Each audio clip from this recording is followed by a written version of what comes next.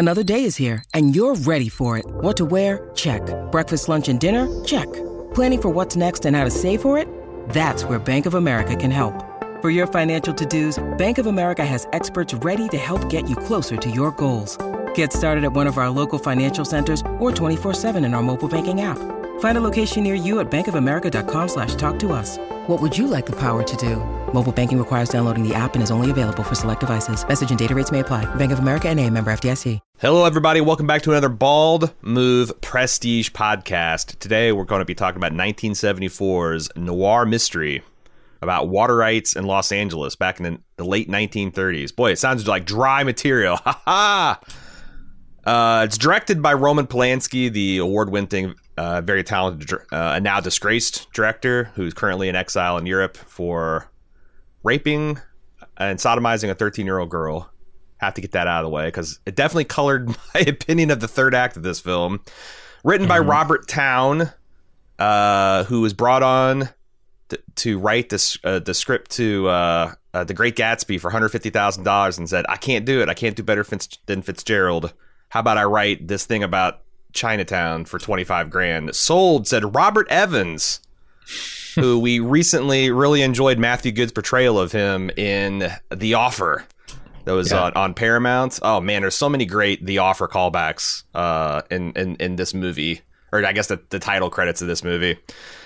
It stars Jack Nicholson, Easy Rider, The Departed, Shining. Those are just the movies that we've got a podcast for. Legendary actor Faye Dunaway, star of Bonnie and Clyde, the original Thomas Crown Affair, Towering Inferno, and many others. John Hillerman, who's mostly famous to me for being Higgins in Magnum P.I. Okay, yeah. I was wondering, where have I seen this guy? That's exactly right.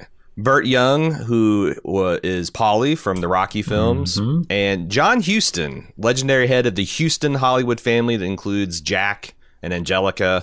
He also wrote and directed The Maltese Falcon, which I thought was interesting. That's my personal favorite noir film. Never seen it. This is widely considered one of the top 10 American movies of all time. What did you think of this film? I liked it. I don't think that's any surprise, right? It's a very well written script. It's extremely well acted by the lead, the two leads. Yeah, I mean, what's not to like about this movie? Maybe the ending, because the ending might frustrate you. But it's also what makes the movie powerful, I guess.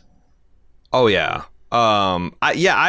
I like the film. The thing about this film, I guess, that's really lauded is the screenplay itself. They say that it's like one of the perfect screenplays in the terms of its dialogue, in the terms of its pacing, in the terms of how they dole the mystery out and how it kind of twists and turns, all the wheels within wheels of secrets and how they manage that.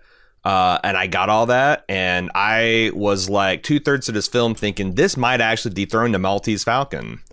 And the way the third act goes, and like my knowledge, because that's the thing, I'd forgotten that Roman Polanski had directed this thing when we selected, did all that kind of stuff. And I'm like, when I saw his name, like, God damn it, I'm gonna have to talk about him sodomizing some poor girl he groomed, and that's gonna be a bummer. But then when I saw I felt like there's a villain, that the villain has like a little mini monologue where I felt like for a minute Roman Polanski was kind of like defending himself. And I don't know if he intended it as such or what, but it took me out of the film, you know? But until that point, and also it's just bleak. It's a really bleak, depressing, Sisyphean ending. Yeah, exactly. So like it was a lot. It was a lot to take in on a Wednesday morning. But I'm trying to put aside my personal feelings about the director and the man behind the film, which I'm not saying is even something you should have to do. But like, and it's the other thing is like, I felt like this is similar to Godfather 2, where you could take a few watches to get everything this movie's putting out. Yeah, for sure. I still have questions after a single watch. What did the names of these old people? Why put the land under the names of these old people? Right, like the stuff like that. What's the purpose of that? and I'm sure the movie clues me in if I would watch it again and pick up every detail. But yeah, definitely. I think the screenplay and the movie itself are strong enough to warrant a second watch, at least. And I can see people going back to this movie frequently because it does hold together really well. Yeah, and it's kind of unique from my perspective, from like a noir film, and that the stakes are so high. Like, when you say that, like, when something in a, Humphrey Bogart film goes all the way to the top, maybe it's the mayor of a town or something. But this is involving, like, a multi-state conspiracy to, I don't know, like, enrich a bunch of oligarchs that are, like, drying out farmers and taking advantage of poor immigrant families and all this other stuff. It's like he really uncovers something that's not just like a tawdry romance or an illegal liquor operation. It's like it's a real giant conspiracy. This movie's got a lot of balls that way. And yeah, the other thing is, like, I kept on reading about like how great the cinematography is on this film. I thought it was pretty pedestrian. Interesting. Meat and potatoes, but sometimes pre-90s films feel that way. Yeah, that's the thing. In the 70s movie, I'm not calibrated. I'm not qualified enough to say, hey, the direction on this movie is amazing or whatever, because I'm just not steeped in the 70s cinema in the way that film historians definitely are. Yeah, I would say that there are things in there that are interesting for the time period. You don't often see a lot of the stuff that we see now, which is like, the POV being of Jack Nicholson the entire movie, and him. That's really cool. Like when he gets knocked out or something, the camera kind of fading out with him and fading back in. I think that was one of the techniques there that was surprising for the day, or new or novel. And beyond that, like, I didn't notice much flourish. I hear a lot about the lighting, and how it's very complicated and very well set up, and but I'm so used to modern cinema where lighting like that is taken for granted, and you got HDR stuff now. Because like right now it's like, well, they filmed this out in the desert at high noon. Everything's blindingly lit and slightly overexposed, but like it's nothing like you can do now with like modern cameras and with you got your high definition. Or what is that? What's HDR actually stand for? I forget. High dynamic range. High dynamic range lighting, where it's like you really get blooms and like you really can simulate, things blooming out and fading. Yeah, just there's something kind of dated. The camera's very static. It's not very dynamic. A lot of the gunplay, which is not a lot for a kind of detective, a private eye movie. It's the gunplay is kind of sloppy, not particularly well done. Some of the stage makeup is shockingly bad. Let's talk about the makeup for a second, because I don't know. Do you want to get into like what the movie is about, and then we can kind of talk more details? Because I'm itching to talk about some of the things that this movie does that subvert everything I expect of a film. Well, so for the kids listening, and I include myself and definitely Jim in his category, that might bristle, like, it's like my son, like anytime we start a movie and it's shot before the year 2006, he's like, this looks like an old film, Dad. Like you can kind of tell from the stock and the lighting. Why would you go back? Why would you, if you're under the age of 30, hell, under the age of 40, why would you go back to this 1974 movie? Like what recommends it? Because we just talked about how like it's kind of dated in this way, it's dated in that way. This doesn't quite hold together. If you know anything about the director, you might have a big, moral issue with consuming. What is this? What is to recommend this film?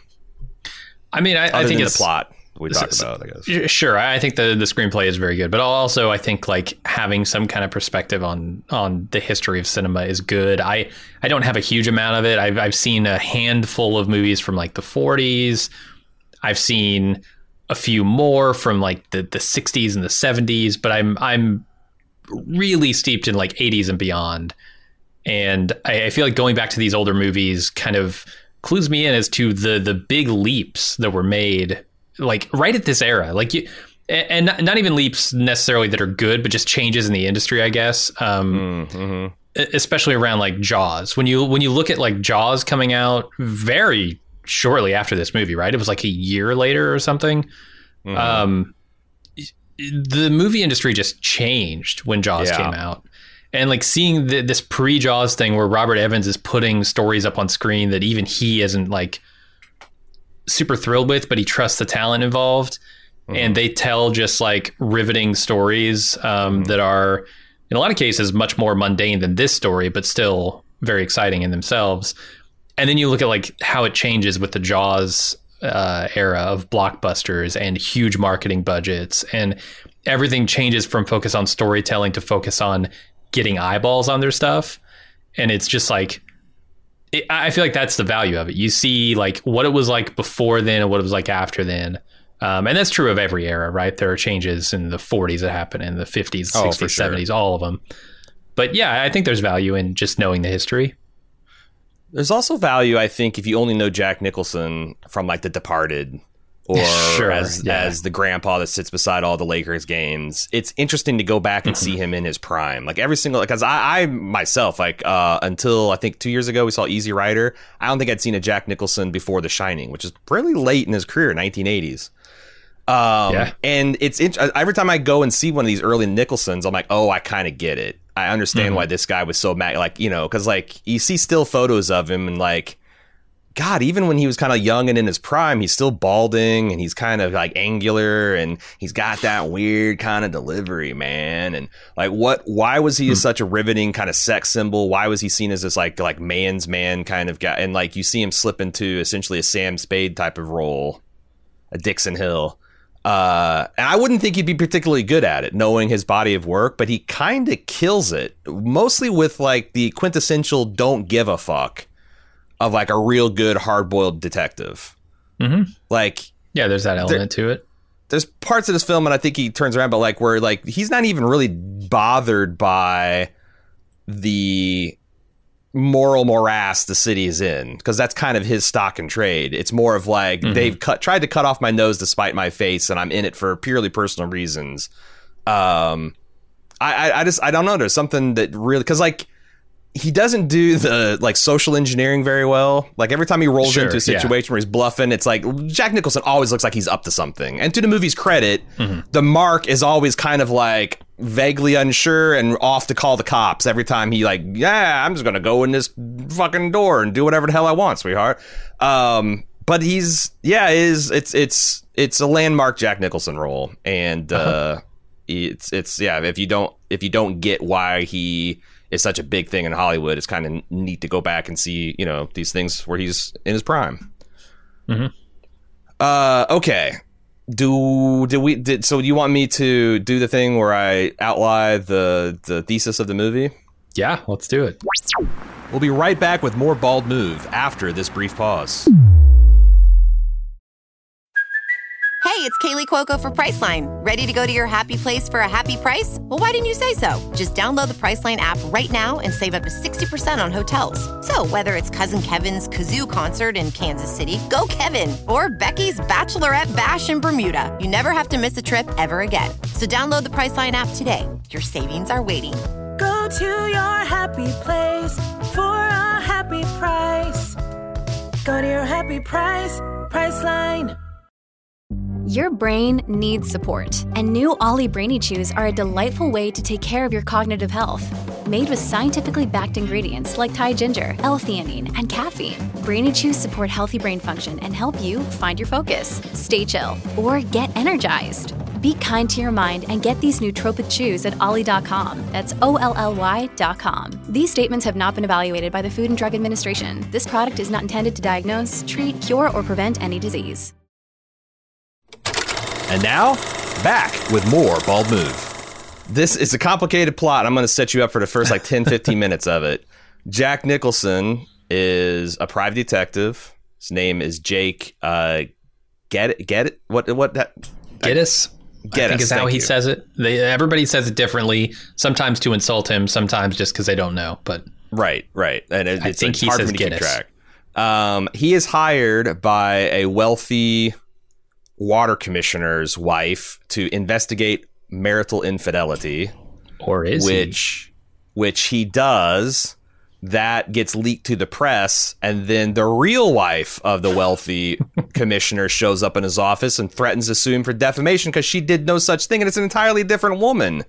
And this is his first indication that something's a lot deeper going on here in this city, in this valley, in this family, and he gets sucked into a struggle over real estate and water in the desert of Los Angeles that's going to go all the way to the top.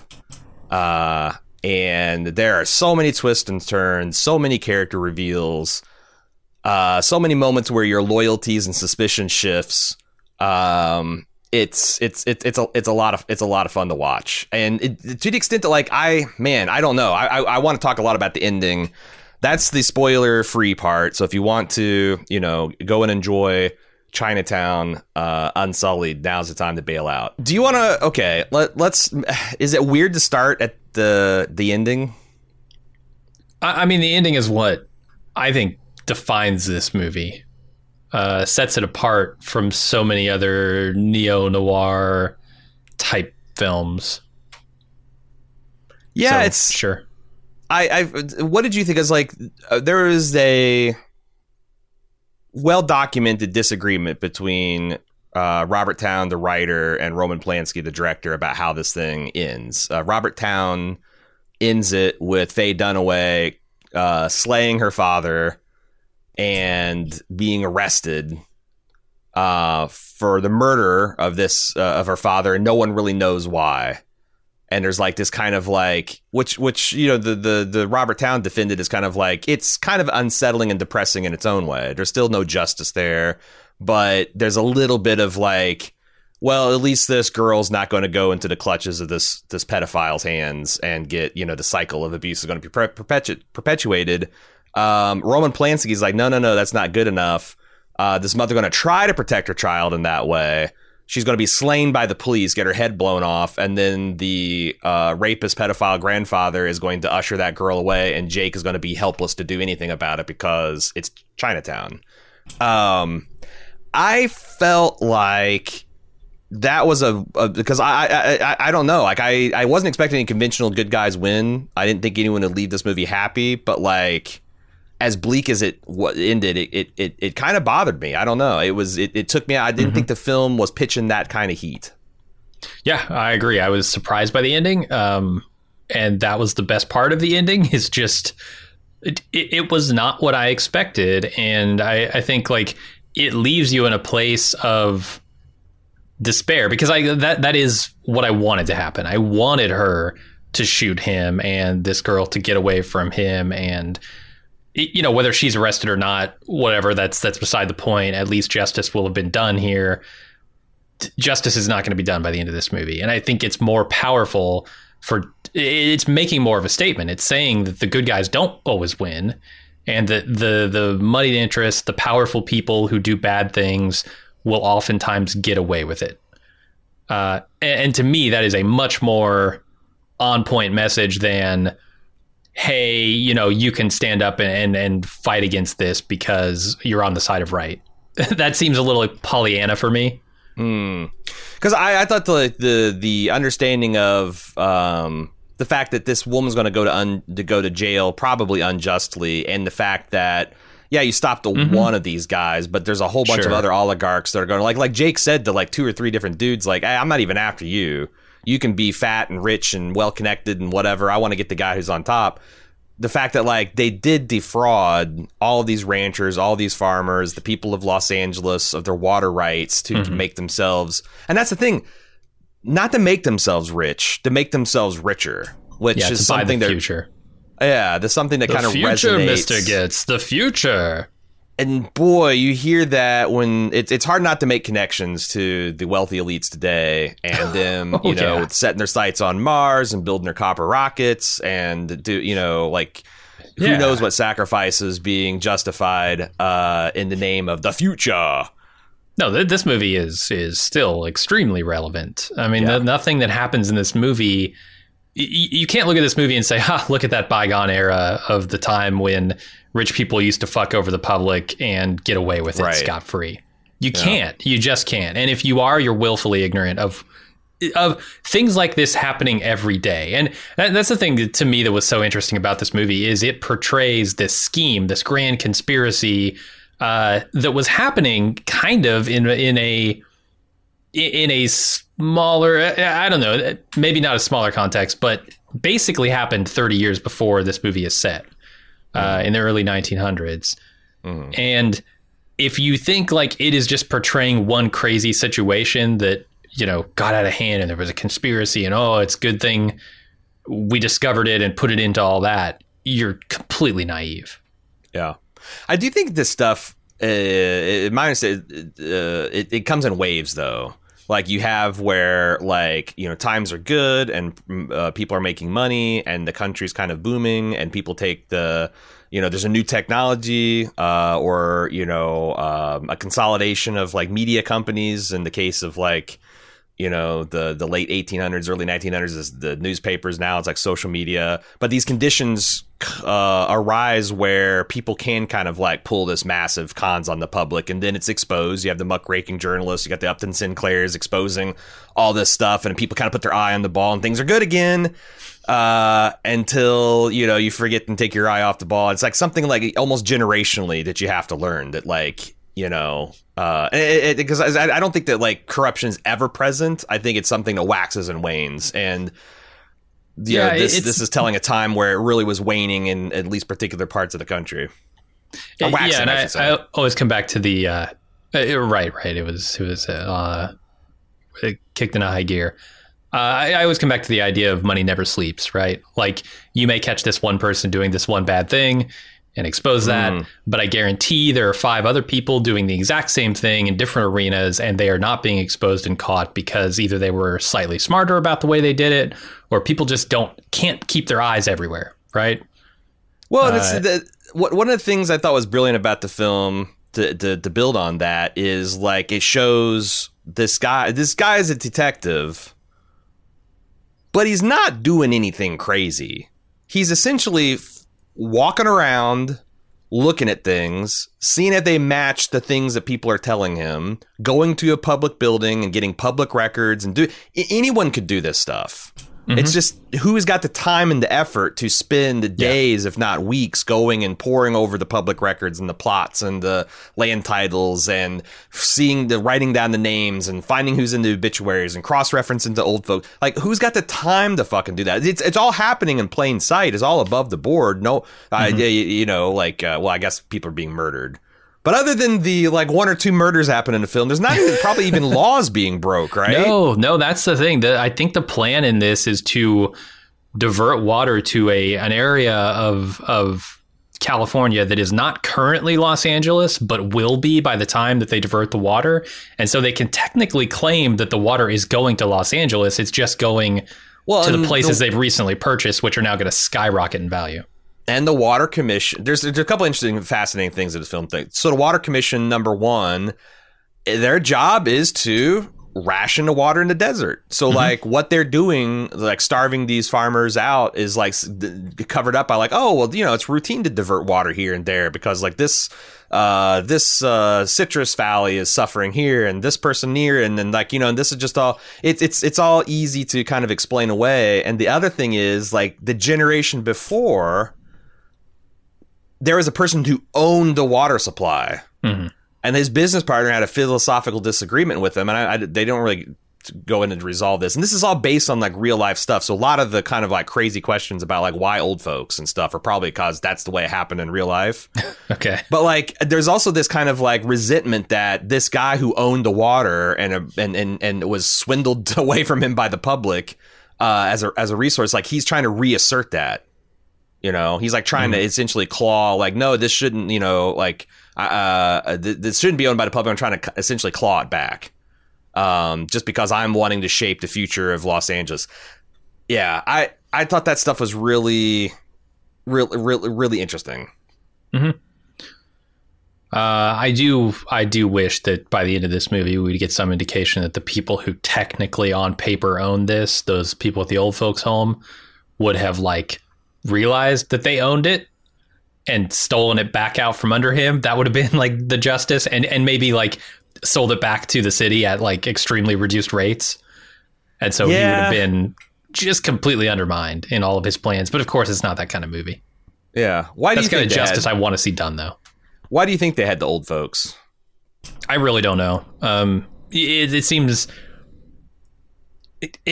So obviously they have somebody in the records offices, right? At Water and Power or whatever to keep kind of a marker for them, letting them know that, hey, you guys actually own this property, but we're going to put it under some other names. So my assumption is that there was some scheme where, like, when they died, it was going to somehow revert back to them. Yeah. And that's why they did the old folks people. I have a slightly different interpretation of all that, but like I arrived at the same conclusion that the fact that these names were pasted over in the book is routine. It's like, you know, this is like these got sold this month and we'll replace the pages at the end of the month. But like, you know, the shocking thing was like how much of the valley was up for sale. And then that they're like, it seemed like that this Albacore Yacht Club or whatever, this patron saint of this old folks home had conditioned these old folks to like, maybe people who are formerly wealthy, they take them in and provide a certain lifestyle and probably do like a reverse mortgage. And then it's like, oh, but you sign everything over to the Albacore company when you die. And you got all these old folks who it's like, it's like taking out a 5-year certificate of deposit that might pay out next year. You know, it's like there's no fucking way any of these geezers are going to make it past 5 years. So all we got to do is wait. And we have we've got all this stuff. It seemed like a pretty airtight scheme, honestly. Yeah, except that Noah Crook. What's his name? Noah Crook. The old guy, the water commissioner. Or you're Cross. Talking about Noah Cross. Okay, he doesn't have much time to live either. He might die before any of these old folks people do because I think they looked healthier than he did.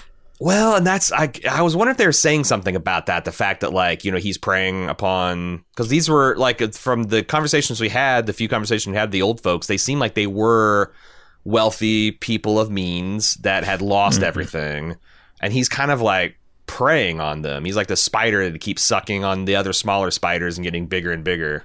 But they never really do anything with that.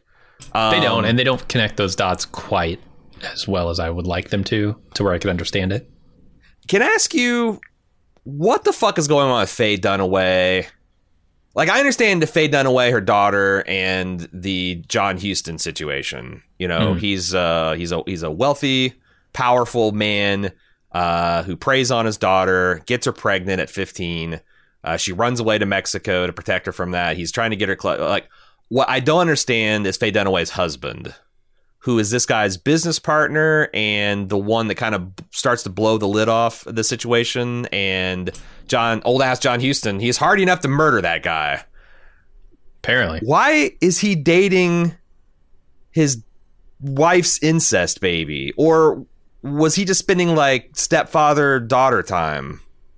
No, they were definitely fucking, right?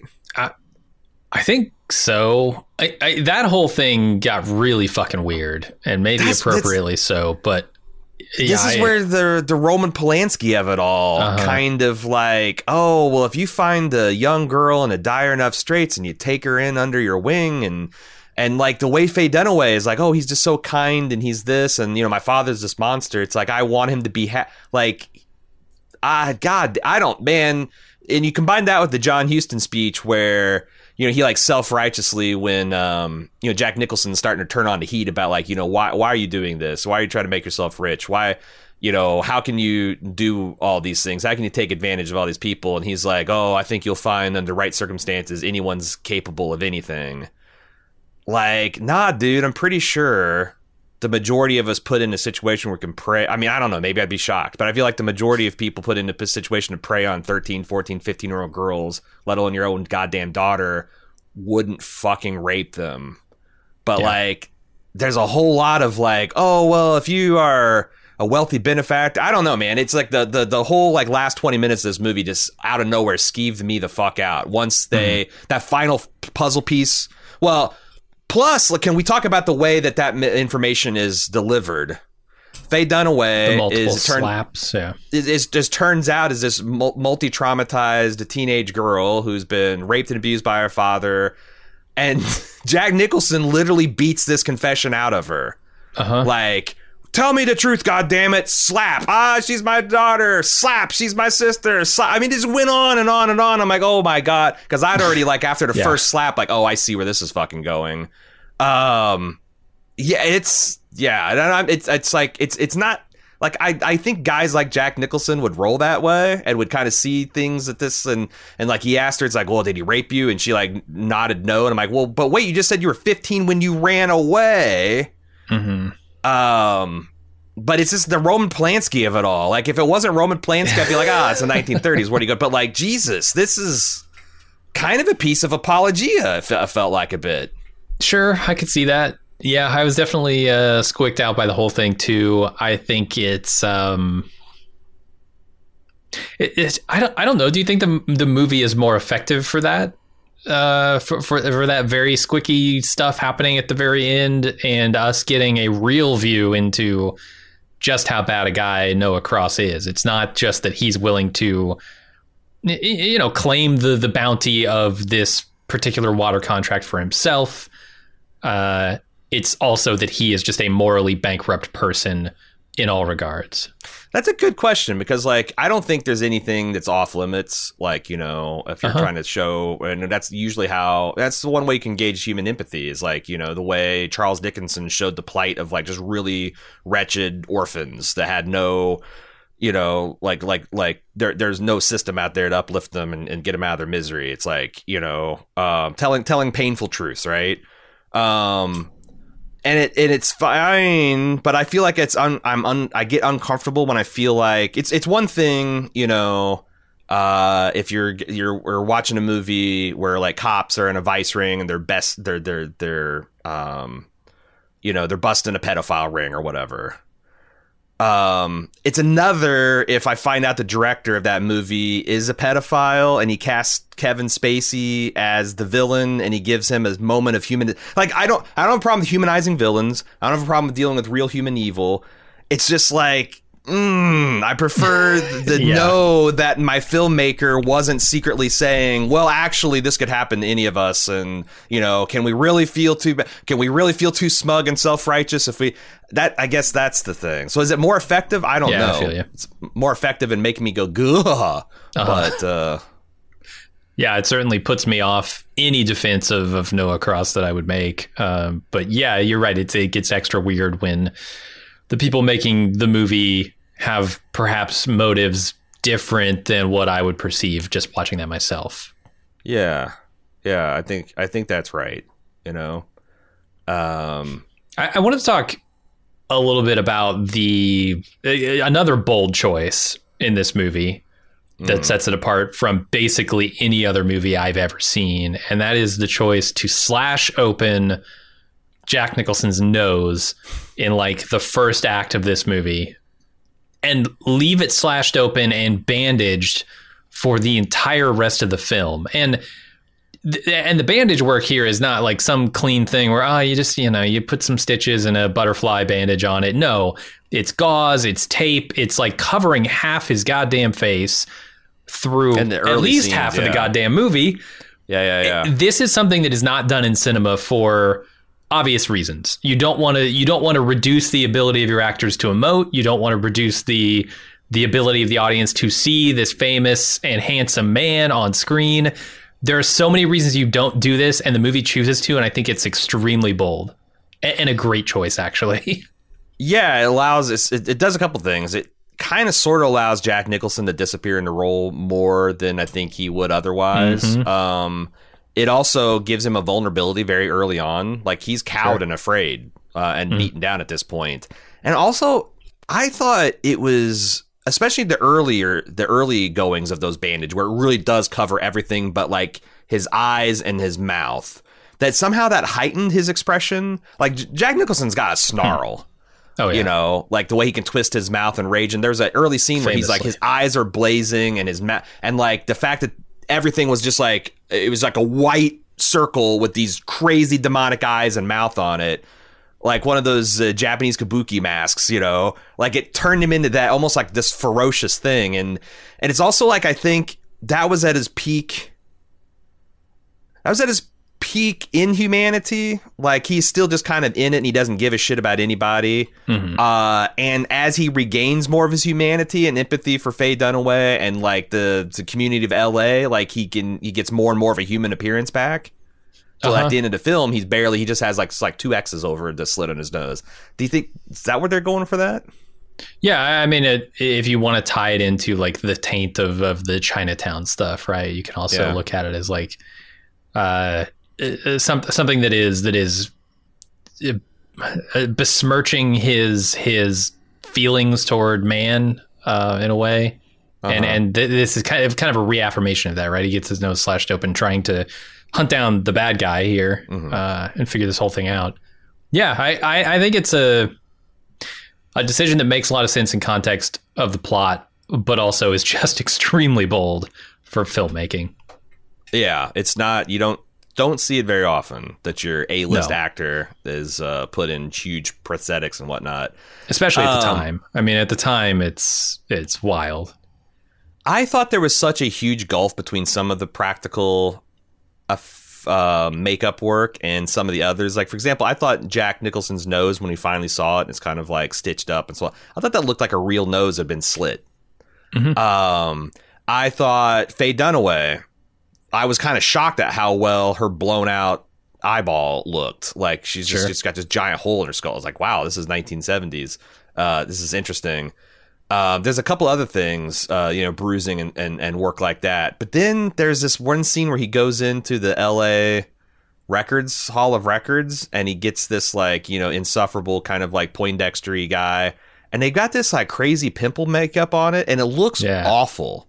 It looks shit.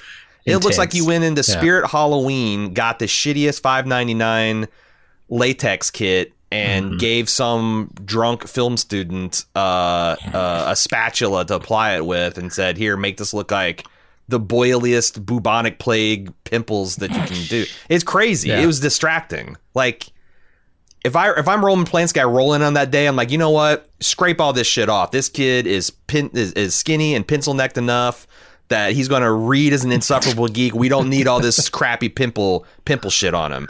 Yeah, that was a weird choice. Like, I assume this isn't just the actor's complexion. No, God, no. They did this intentionally to him, so... No, I'm pretty sure these were not real pimples. I've seen people with acne. They don't look like this, Sure.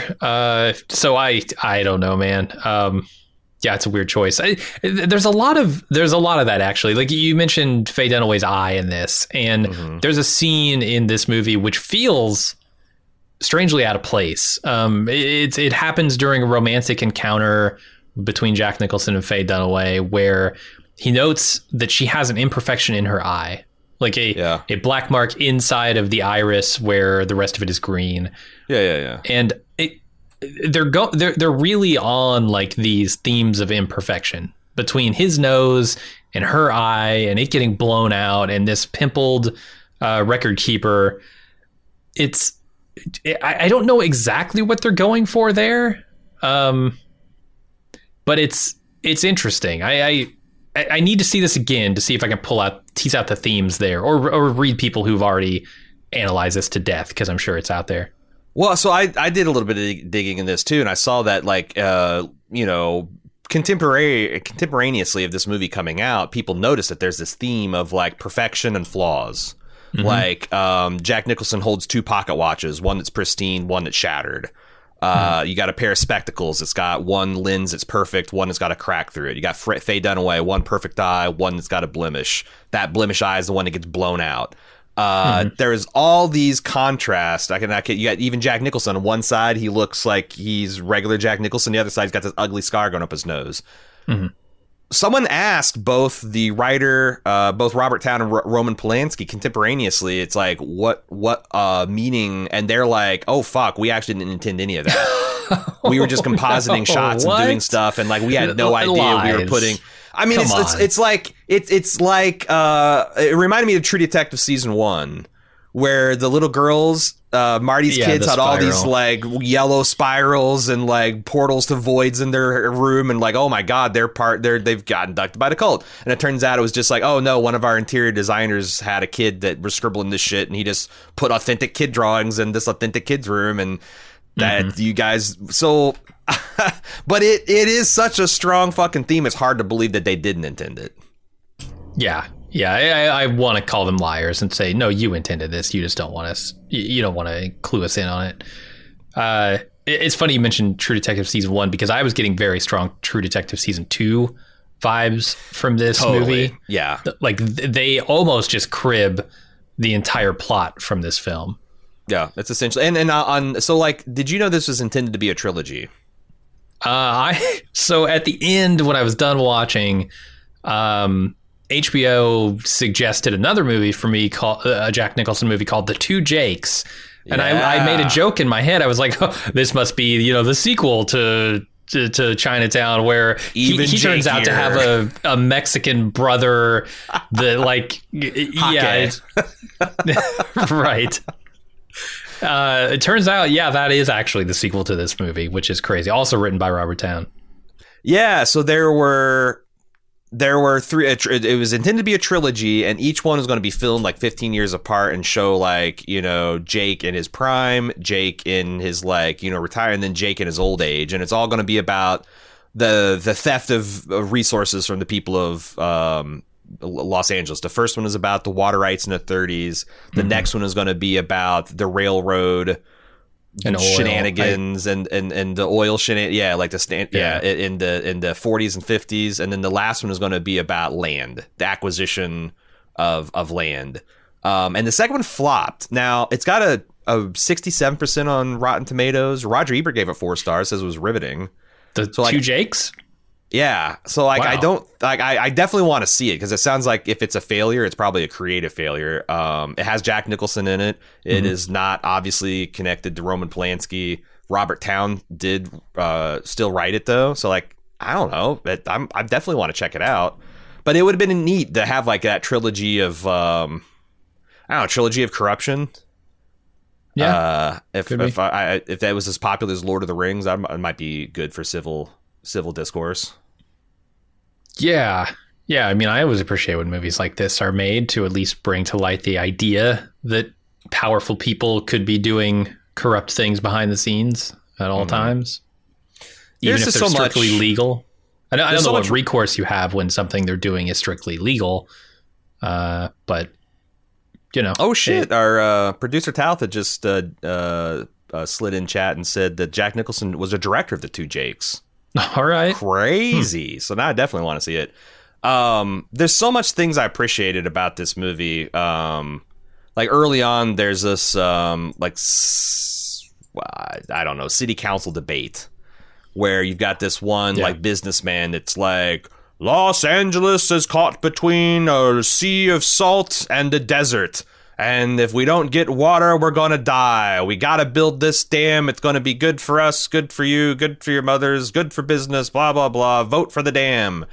And he's like this dynamic, striding, confident person with soaring rhetoric. And everybody's like, yeah. And then you have like this nerd that gets up there and says, this dam is going to be built on unstable sand shale, and it's just like the dam you built 20 years ago that killed 500 people, and you're repeating the same mistakes, and like people are like, boo, get up, we want the like it. Yeah, you've got the guy who just like, we want this to make money, and you got the other guy. It's like, this is going to kill you to make this money, and I'm pretty sure the dam probably got bought, and these people all got rich, and I don't know, maybe it killed another 500 people. Well, I mean, there's a tension here, right? Because it's not all about money; it's also about water for the people of Los Angeles, and which is life. Yeah, the people who want to make money here have been, they are accelerationists when it comes to the water situation in LA. They want to make it worse so that it will seem more urgent to build this thing, and they'll just get approval, and then they'll get their money. And so they're doing that. But it's also a real concern. Like, you need water for the people of this city. And as they point out, we built this city in a fucking desert. Like, that, none of this, the position of Los Angeles makes a lot of sense other than, boy, it sure is beautiful here. Why did some of the crown jewels of America's cities get built in just the worst fucking place? It's still happening. Like, no, dude, we just watched a prestige movie called Falling for Christmas, where they built. I don't know. It reminded me of the fucking ski slopes that are being built indoors in Dubai. Like, we are still doing this shit. We built Las Vegas in the middle of nowhere in a desert and said, hey, everybody flock here to a place that doesn't support life, and we're going to party it up. Can we take I think we should just dismantle LA or not Los Angeles, maybe Los Angeles, but Las Vegas for sure should be torn down and rebuilt someplace in a major watershed. We should just the federal should go to Madison, Wisconsin and be like, all right, I don't give a fuck what you say, Wisconsin, 100 miles all around, legal prostitution, legal drugs, legal gambling. And we're not going to do this fucking Bellagio water shit in the desert. We're not going to do going to, why are we doing this? And it's incredible, too, in this movie. The very first thing I notice when he pulls up to the estate, the beautiful palatial estate of the Mulrays, is they have lush green grass everywhere. They have palm trees. Their property is lined with trees, soaking up hundreds and gallons of water, tons of water. They have people maintaining their beautiful, sprawling gardens meticulously. They are not feeling the crunch of the water supply at all here. No, and that's one of the big I think frictions of LA life today is that the average citizen is told you can't do this, you can't do that, you got to do this, you got to do that, knowing full well that there's celebrities that are have acres and acres of lush green vegetation. They're probably not following the water rule. And then you've got and then that says nothing about the industrial use that dwarfs residential consumption. It says nothing about the agricultural use that dwarfs. And, there's, you got to do business. You got to feed people, right? But it doesn't feel like it's very democratic or equitable. Pistachios. Do you need to be in the desert? Yeah. Growing the most, water thirsty crops known to man in the desert. No, it is fucking crazy. I also I want to do some more praise of the movie and not just do social commentary. One of the things that defines noir movies to me is the kind of one-liners and the clever writing. I thought there was a bunch of good ones in this one. When Faye Dunaway is busting Jack Nicholson for taking pictures of her husband because they seemed like they had an open. Well, fuck, they got the openest relationship in the world. You can fuck my daughter and blah blah blah. Yeah, but he goes, hey, don't get tough with me. I was just hired to do a job, and she turns around. And she goes, I don't get tough with anyone. My lawyer does, and just walks out of the room like a fucking boss. This is a nonverbal part, but after she gets out, she saves Jack Nicholson's neck. She drives him off under a hail of bullets. There's a scene where she's just kind of coolly checking her makeup in the mirror as she's driving away, which I thought made her look like a fucking badass. Jack Nicholson has a sick burn on this corrupt ex-lawman who's now the bodyguard for this shadowy cartel. And he says, don't worry. I remember this guy was sheriff during Prohibition, and 200 million gallons of rum landed on this beach and he didn't spill a drop. I think your water will be safe with him. It's real. There's so many great one-liners about that. I'm trying to think of what some of the other ones were. I mean, there were some more crude ones about people's wives closing their legs and stuff, but a couple of pretty crude jokes in this movie. I don't understand the screwing like a Chinaman joke. It felt like absurdist humor because I literally didn't understand it. Well, so it's racist, which might be why you're not picking up its wavelength. I was trying to put my, in the National Secret, my racist decoder glasses to kind of what? So the implication here is that the man's wife has slept with Chinamen, right? As the movie puts it. And because the people of the time see that as a negative thing, it's an insult to both the wife and the husband, right? That's I thought that they were trying to get at is his love life was dead. and he was looking for suggestions on how to improve it. And they're essentially suggesting tantric sex, and they're describing to China. And the thing is that he tries something different. His wife complains because like she's read it in a Cosmo or something.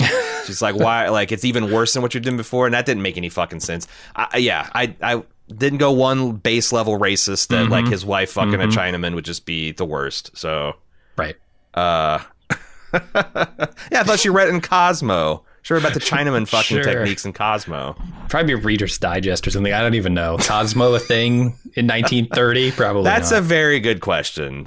Were women allowed to read back then? I don't know. They couldn't get checking accounts. We'll be right back with more Bald Move after this brief pause. This episode is supported by FX's Clipped, the scandalous story of the 2014 Clippers owner's racist remarks captured on tape and heard around the world. The series charts the tape's impact on a dysfunctional basketball organization striving to win against their reputation as the most cursed team in the league. Starring Lawrence Fishburne, Jackie Weaver, Cleopatra Coleman, and Ed O'Neill. FX's Clipped, streaming June 4th, only on Hulu. Look, Bumble knows you're exhausted by dating. All the must not take yourself too seriously and 6'1" since that matters. And what do I even say other than hey? Well, that's why they're introducing an all-new Bumble with exciting features to make compatibility easier, starting the chat better, and dating safer. They've changed, so you don't have to. Download the new Bumble now. This episode is brought to you by Snapple. Welcome to the Snapple Market Auditory Experience. Close your eyes. Imagine you're walking into your neighborhood store. You make your way to the back and reach for your favorite Snapple flavor. You can't wait. You take a sip. Whoa, that's a lot of flavor. What flavor are you holding? Now open your eyes and check out Snapple.com to find ridiculously flavorful Snapple near you. And now, back with more Bald Move. One of the other things that makes this movie great is the score. I was really noticing the score throughout this film, and it is very propulsive. It's very intense. Very horny. At times. In very horny literal at times. A lot of brass instruments, just warbling at that trumpet. Yeah. And this is Felt kind very of a hard-boiled. staple of the composer, who's Jerry Goldsmith. I mean, it feels like a specifically Goldsmith score to me.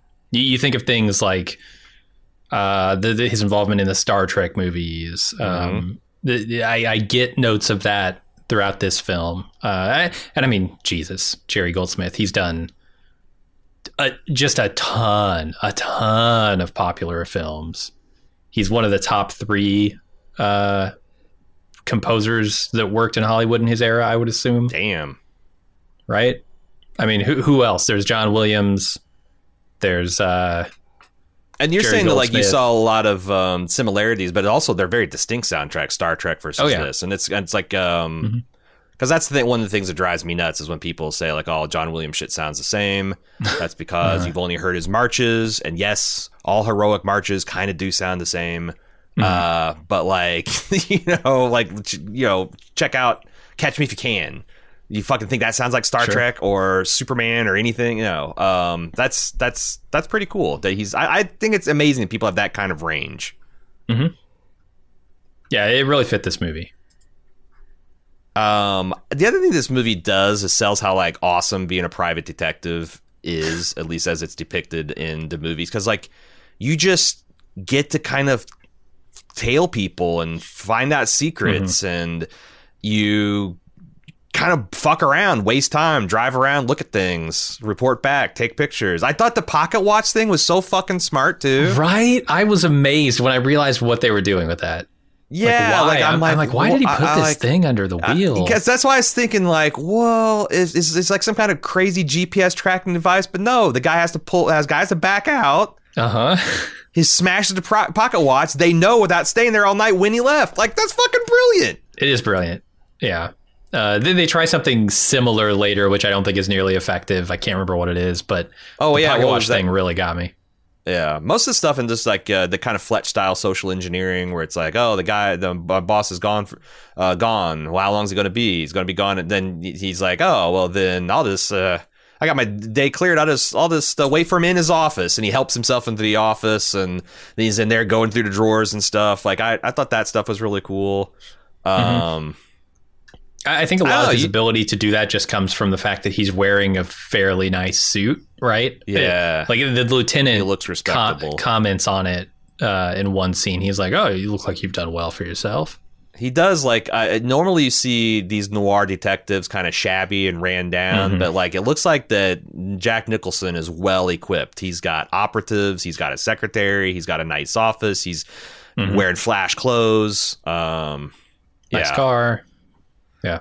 Do you think you could ever? Because that's the other thing. Is like every once in a while there'll be a thread on like Ask Reddit or something where a private detective, like in modern day, will be, because there's still people wanting pictures of their spouse cheating, investigating insurance fraud and all that kind of stuff. And everyone says it seems like it's a pretty fun job. You're kind of putting together these little mysteries, and it's like all this stuff is like super publicly available. Just going down and like, let's pull up 7 years of this guy's tax records and all of his businesses and what land does he own, and just kind of look.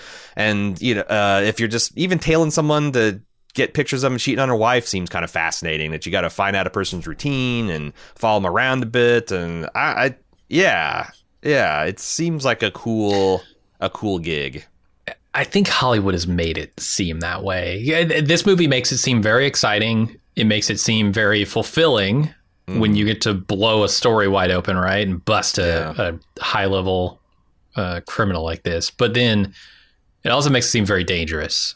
And I think the job is really none of those things. Or if it is any of those things, it's for very brief moments. And the rest of the time is a sea of mind-numbing, just nothing, like looking through records. And it's similar to how I think of like IRS tax investigators or something, like where they're just pouring through reams and reams of tax records and paperwork and shit, and then they'll find one little detail somewhere that points to a bigger issue here, and they go, aha, that's why I do my job. And that's that dopamine hits where it's like Lester in The Wire. He's the guy who's going through all these Greenbaugh reports, and he's just looking for like numbers that kind of don't look right. And you're right. Like, but that happens once in a career, maybe. I'm sure there are IRS agents who go through their entire careers, 30 years, 35, 40 years, and never get a case like that. So and PIs too. The other side of it is, even if it is like all these little mysteries that you're solving seem like they're all kind of sad, petty things. Like you really feel good about busting someone who's been cheating the insurance company. Like, have they been cheating an insurance company? Do you really feel good about like blowing up a person's family and life and career? And there's like, it's there's no justice to be done. You're just kind of setting petty scores civilly. Yeah. But it looks cool. It looks fucking cool. Maybe it's cooler back in the day, like a lot of things. Maybe. Can I ask you another question? That thing that I didn't understand. What's the meeting with the boy on the horse all about? Oh, so like when Jack Nicholson was in his following the Mulvaney guy around to see if he was fucking around on his wife. One of the things he did is talk to this little boy. And then you're asking me what the little boy's doing riding his horse in this parched desert. I can't help you with that. Okay. Because I do remember, like Mulray talks to the guy when Jack Nicholson's spying on him, and Nicholson goes and talks to him. I see he's doing a chore, like he's riding from the orchard to the city to pick up the mail or to do something on a daily basis, but he's he's just a little kid, like 12-year-old kid with a sombrero. Was wearing a sombrero, just bareback riding his horse through the desert. Yeah, and then there's a connection between like him barebacking this horse and Mrs. Mulray, Evelyn, saying she was out bareback on a horse for like a longer time than she seems to have been. Is this a connection to Mexico and her child? I assume. The movie does not ever connect those dots, though. It just kind of like throws a dot out there and says, connect it if you want, I guess. Well, that goes like when I first saw Godfather 2, I didn't really know anything about the Cuban Revolution. I certainly didn't know anything about the mob involvement and the private enterprise involvement in Cuba and all that. So like, and I, it's already a Byzantine plot without knowing the historical underpinnings. So it's like, it took me 4 or 5 times watching Godfather 2 where I'm like, I know exactly every gear and how it's moving and what it's doing. And I imagine this film was similar because, yeah, there was a couple things that I thought they were laying thematic grounds, and I just wasn't quite sure to how to make the connection. But yeah, I've heard people say that this is the best script ever written because everything connects. Everything is important. Sure, and it has a lot of the modern day feel in that way, right? Like everything they're setting up early on is set up in a way that intentionally looks unimportant. Or trivial or like a red herring, but ultimately isn't. And I think that is very clever and very engaging. And I think the thing that it has above other screenplays of the era that I would point to and say maybe this is perhaps the best screenplay ever written, like The Godfather 2, maybe The Godfather 1, is it has that ending. That ending, I think, is so strong, such a bold choice that it might actually elevate it above some of the other scripts, which are a little bit more straightforward. They're still amazing scripts. I think The Godfather Part 1 and 2 are some of the best scripts and the best films I've ever seen. I don't think that's a bold statement. They have kind of whopper endings too that say something searing about the moral condition of humanity. Yeah, but this feels uniquely like a whopper, right? Like that feels like it's a follow-on from everything that has happened in the movies. This feels like it is a punch in the gut in what you hope and expect of this movie.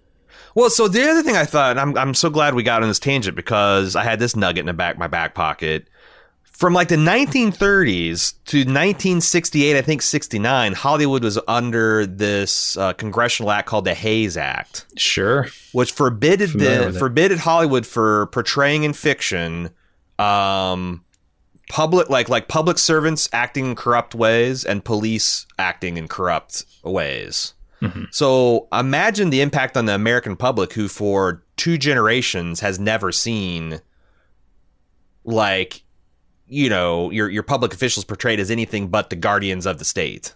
And you see this kind of like awful thing, and you get to the end where I'm sure those audiences is like, Jake's got all the puzzle pieces together. He's meeting with his old partner who's lieutenant on the police force.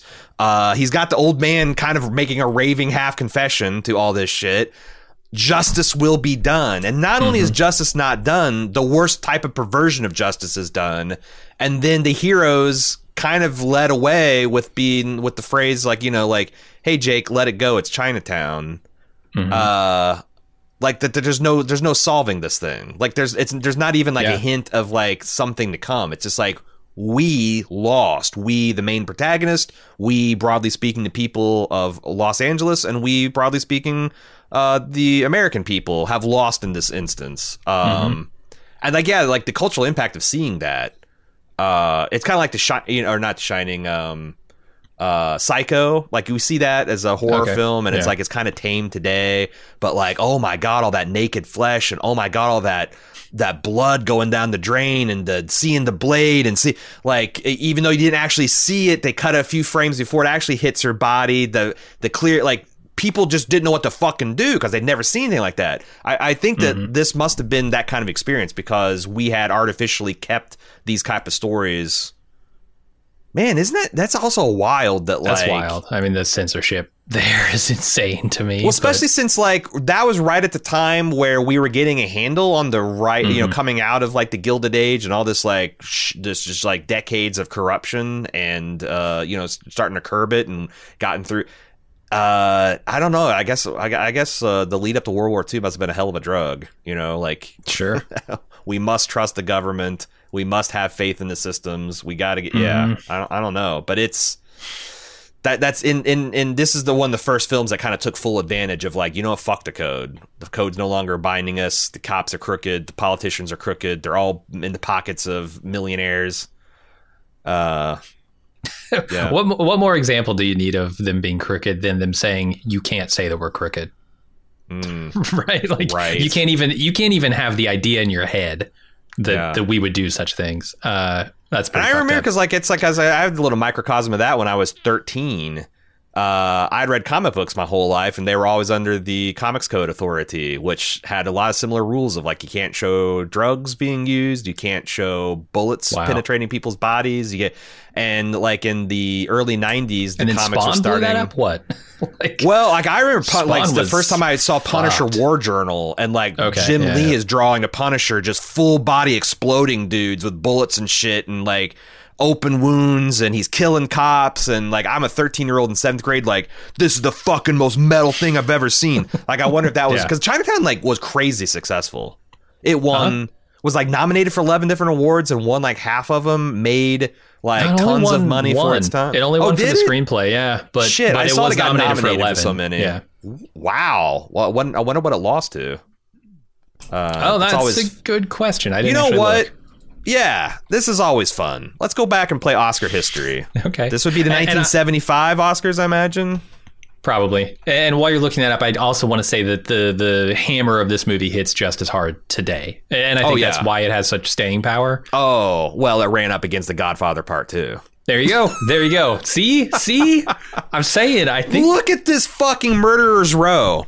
Best Picture, The Godfather Part 2, Chinatown, The Conversation, Francis Ford Coppola, double dipping, which is another. That's the other thing fascinating. Did you know? I don't think we mentioned this on a conversation that is the same technique that Polanski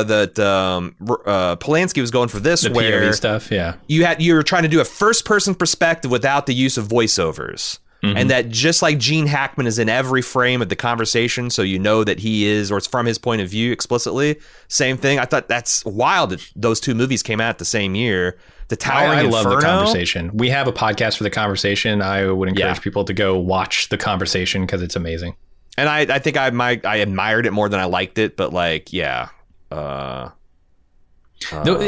just kept thinking of Rear Window the entire time I was watching this movie because of the suspense that it was building and the mystery it was creating. And I'm like, especially when I read people saying this is the best screenplay of all time, I'm like, is this better than Rear Window, which is just a masterclass in suspense? Yeah. And I don't know that it's works, better, even though it's different. But it's that's the thing about these old movies is like the great ones, even though you can tell they're dated, you're like, I don't know about this, I don't know about that. Like they still kind of have the remainder of the thing. Like it still packs the punch. Like, you know, Rear View Window. Is it Rear Window? Or Rear Window, yeah. Rear Window. I don't know why I was reviewing there. The Rear Window, like the tension that they build, especially in that final act, is still fucking real. Psycho is still unsettling, and that reveal of the mother is still fucking creepy. Yeah. Even Nosferatu, we did that like the 100-year anniversary of that last year. The core parts of that movie that were creepy are still kind of like strangely effectively creepy. So it is fun to go back and watch. Like I mentioned, The Maltese Falcon. If you do like this film and you want to see like the original blueprint that they are not only following but also subverting in key areas, I'd highly recommend checking that out too, because it's still is an enormously entertaining film despite being so primitive. Like the editing in that film will blow your fucking mind, and not in a good way. But, you know, that was back when they were like slicing things together in dim rooms with chain smoking 4 packs a day. And their attention spans weren't completely blasted by video games and rock and roll music. So things moved at a more stately pace. Music. Yep. That's it's amazing to me when I look at, you know, the awards that were going around, how influential Paramount and Robert Evans and Ford Coppola, the what do they call it? New Hollywood, like that whole movement, that was happening around then. How just powerful it was. And it must have felt because, like, you got these young guys telling these unconventional stories, free from all these moral codes for the very first time, with all these crazy techniques, and these new actors who were doing method acting, and it's like, no wonder it. You know, it feels like a big evolutionary leap. But then it's immediately going to get eclipsed by the next evolutionary leap in Hollywood, which I mentioned as Jaws. Yeah, the blockbuster, the marketing machine that is. God, what if Hollywood didn't fall in love with the blockbuster and we had instead like the most films are these kind of like mid-sized films? Because like that's where the real interesting things happen. Like I love my Marvels and I love like my big science fiction epics, but like man, you can't really beat a $20 to $40 million like, you know, auteur film director working with a decent budget. It's not a shoestring. You know, you get the early Christopher Nolan stuff there. You know, he's like, God, you watch Minto and you watch Tenet, and it's like, God damn, something was lost in the $200 billion here. Yeah, I don't know what that looks like, but yeah, this was. I don't know. Is this a big budget movie for the time? $6 million. It's worth about $33 million today. It feels like I said, it's your perfect solidly mid-budget middle. Film. That's where your weirdo indie films are. It's where your period pieces go. It's where it's where quality and creative storytelling happens, as opposed to the blockbuster, which by its very nature is designed to appeal to as many people as possible. The masses. And now it's like blockbusters are not even like the mass includes all of humanity. Like you have to play everywhere broadly. So yeah. Anything else we want to talk about Chinatown? I don't think so. I will say this: if we've got a lot of HBO fans because of the recent House of the Dragon. This is streaming free with its sequel. Well, it's not free. You have to pay for HBO Max, but I know a lot of you got it, and it's available now to watch, as well as The Two Jakes. If you want to see how the less loved older brother film turned out, I'm definitely going to check that out. So that'll do it for Chinatown today. This movie was selected by our patron executive producers from a slate of 3 movies that we gave them. They chose Chinatown. Next week, through the exact same process, they have selected Air Force One. A little something different. Sure. We put to them 3 Harrison Ford films, and that was the one. Yeah. Yeah. What were the Games, 3? Clear and Present Danger. I think it was Clear and Present Danger, Patriot Games, and Air Force One. Huh. So 2 Tom Clancy's and a not Tom Clancy, a Tom Clancy-ish Tom Clancy. Yeah, it's less noir, more Tom or Harrison Ford punching out terrorists and throwing them off airplanes. Yeah. I'm excited. I've only seen this movie once. I remember really liking it. Oh yeah. So we'll be back, and if you want to get in on the inner circle, break this conspiracy wide open of how we select the films here, you can support us at support.baldmove.com, become a patron executive producer, and start voting on our weekly movies. We'll be back next week for Air Force One. Until then, I'm Aaron. And I'm Jim. See ya.